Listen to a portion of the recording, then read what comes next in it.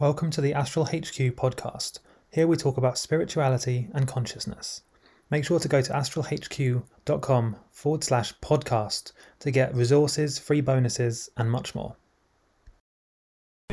Hey, so I thought I'd make this video about channeling and why I don't think you should rely on channeling. There are a few dangers to it, and you really need to kind of be aware of what you're really doing. So if you think of this 3D reality as like layer 1, and then above that you have layer 2, let's say 4D, fourth dimension astral realm, or the astral plane. Now when you channel, usually you're channeling and communicating with entities in that fourth dimensional astral realm. Now the problem with that is that you don't know, or at least your person who's doing the channeling for you, if you're not doing it yourself, don't know what and who they're calling in for these channeled messages. It's very hard to know that.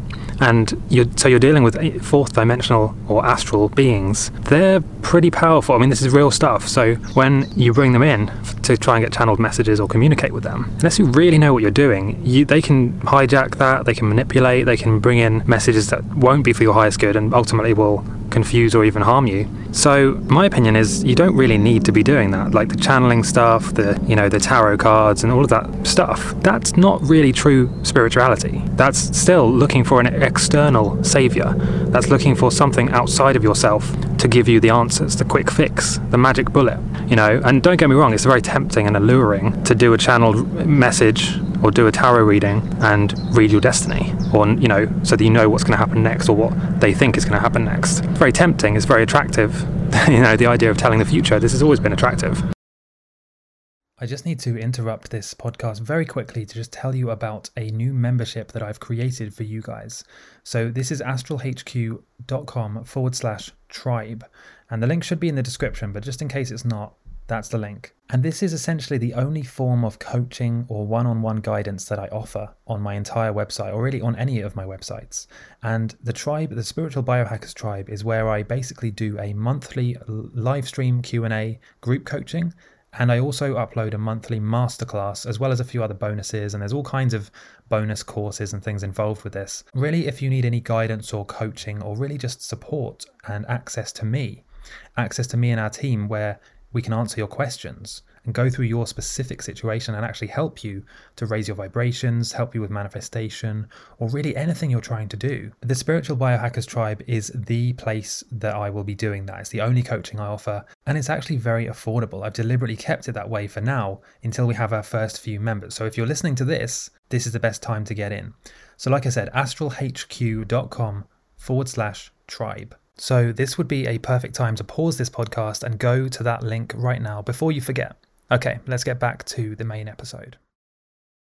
But it's not, you're still going outside of yourself. Your attention is still going in the opposite direction from where it should be going, which is inwards, to your inner self. And there's a lot of talk about the higher self, and I think a better way of saying that is the inner self. The inner consciousness and awareness and spark of God that is within all of us is what they're trying to stop you getting in touch with. So that's why there's such a focus on the concept of there being like a savior outside of you, whether it's a politician, an influencer, a religious figure, a channeled message, a higher intelligence, a being, an extraterrestrial, or anything in between. The focus is still on something outside of yourself, and that's the whole game. That's literally the whole game, is to get you to look anywhere but within yourself. And so with channeled messages, it's even a bit worse than that, because the messages themselves can be hijacked and negative. So you can be following advice, essentially. You can be following advice that might actually make things worse for you, or more confusing, or more difficult and stressful. And so then you're left in an even more confusing situation. You're still not looking inwards, and you can blame whatever that external thing is. So yeah, and I know I've talked about channeling in the past. I don't think I've really promoted it as such, or at least on this channel, probably not on the other channel either. For that reason is I've always had a bit of a weird feeling about it, simply because you don't know what you're channeling or why they are coming in and giving you those messages. And so that's the best case, is that you channel something. And so the worst case is you find a channeler who can't channel. And so the messages are even more distorted because it's coming from their subconscious, their expectations, your expectations, or just made up. And again, that's going to lead you off track as well. So in my opinion, you don't need it. And I know that's a bit controversial, especially for a spiritual channel to say, but I'd like to know what you think about this. So leave a comment, and I'll see you next time.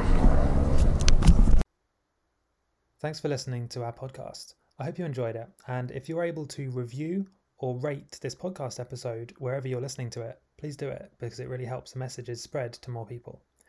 And don't forget to go to astralhq.com/podcast to get free resources, training, a video training, PDF, and a whole lot more.